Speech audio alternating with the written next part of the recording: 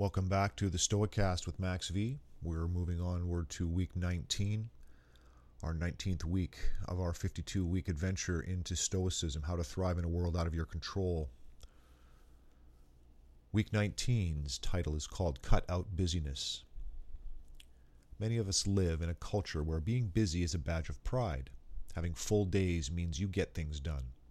This signals that you're a productive member of society and value hard work. However, being busy has its downsides. Liam lives a productive professional and family life, and his days are always packed. He often has to turn down spending quality time with friends and also loses out on time for himself. While the Stoics valued making most of your time, can things be taken a little too far? Our weekly quote is by Seneca on the shortness of life. You will hear many of those who are burdened by great prosperity cry out at times in the midst of their throngs of clients or their pleadings in court or their other glorious miseries. I've had no chance to live. Of course you've had no chance. All those who summon you to themselves turn you away from your own self. Check off, I say, and review the days of your life. You will see that very few, and those that are the refuse, have been left for you. Everyone hurries his life and suffers from a yearning for the future and a weariness of the present. But he who bestows all of his time on his own needs and plans out every day as if it were his last, neither longs for nor fears the morrow. Time is the only thing that once loaned can never be paid back, and therefore the one resource we really need to carefully apportion wisely. Seneca was writing 2 millennia ago, but he might as well have been speaking in the 21st century. Our lives are becoming ever busier, but not necessarily more meaningful.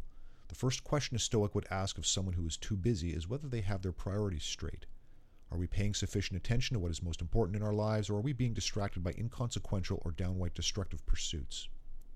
The second issue is one of quality versus quantity, as we moderns would put it. While the phrases quality time is more than a bit overused, it gets to the idea that we cram too much into our days, which is not a good recipe for life or even to get things done.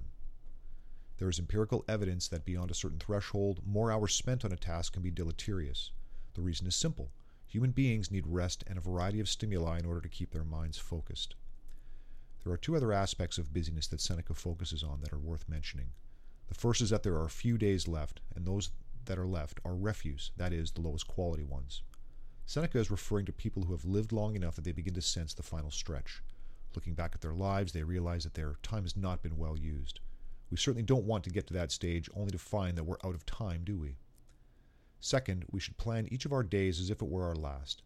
This is another example of Stoic motivation. Awareness of death gives value to life. Imagine for a moment if today really was your last day. We bet you would spend it very differently, focusing on things that are important to you and not on trivialities. Of course, you don't know which day will be your last or how much time you have ahead of you, so you should feel the same sense of urgency every day. Don't fret about the future and don't regret the past. The future has yet to come, and the past is outside of your control. It is the present that demands your attention, a demand that requires you to make important decisions about how you're going to spend this day and every day in the moment. What to do? The discipline of action can be as much about culling useless actions as it is about cultivating virtuous ones. This week, we encourage you to check off your days in order to see if there are any actions that should be cut. Take some time each night to review how you've spent your day and whether your activities satisfied 2 factors. They served your own needs, that is, helped build character, and they were truly important. Use the table below for guidance. At the end of each day, write up to 3 activities you did and ask yourself if doing them helped preserve or build your character and whether they were important. Would you still do them or something similar to them if you knew your life were to end soon? The things you list can be short and trivial, like browsing social media, having a beer, or long and significant, working on a major project or running a marathon. A mix of both types of activities will be useful, since those that only take a few minutes can add up to huge chunks of time over your life. Why do it? The discipline of action is ultimately about one goal: to act intentionally to become a better person. This exercise allows you to see how many of your current actions help you in this pursuit. With this in mind, you can make more informed, deliberate decisions about how to act in order to improve as a person. You'll see this theme recurring in many weeks to come. Weekly review. Now that you've spent a week cataloging your actions throughout the day, take some time to reflect upon them, review your notes from the past week, write any trends that you've noticed. Did you discover any recurring activities that aren't fulfilling and don't improve your character or help you carry out your responsibilities? Did you discover some actions that you'd like to keep or do more frequently?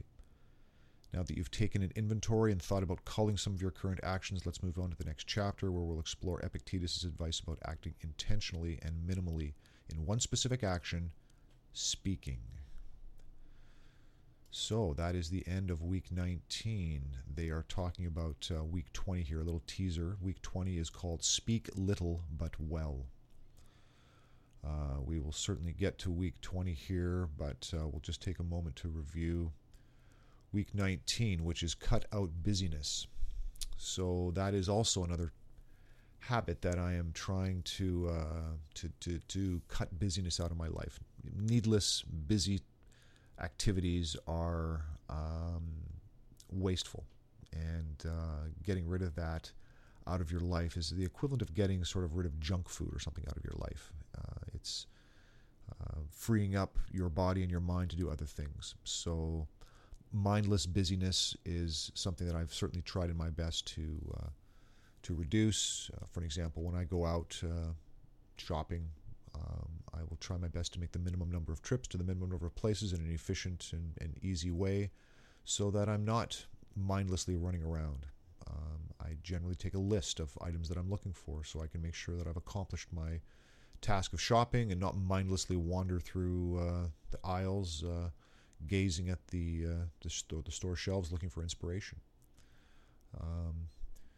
Other things that waste time get reflected upon. For an example, the next day you'll think to yourself, "Oh, I shouldn't have done that. That was a waste of time." And hopefully you'll remember those things in the future. You won't repeat those mindless busyness wastes of time.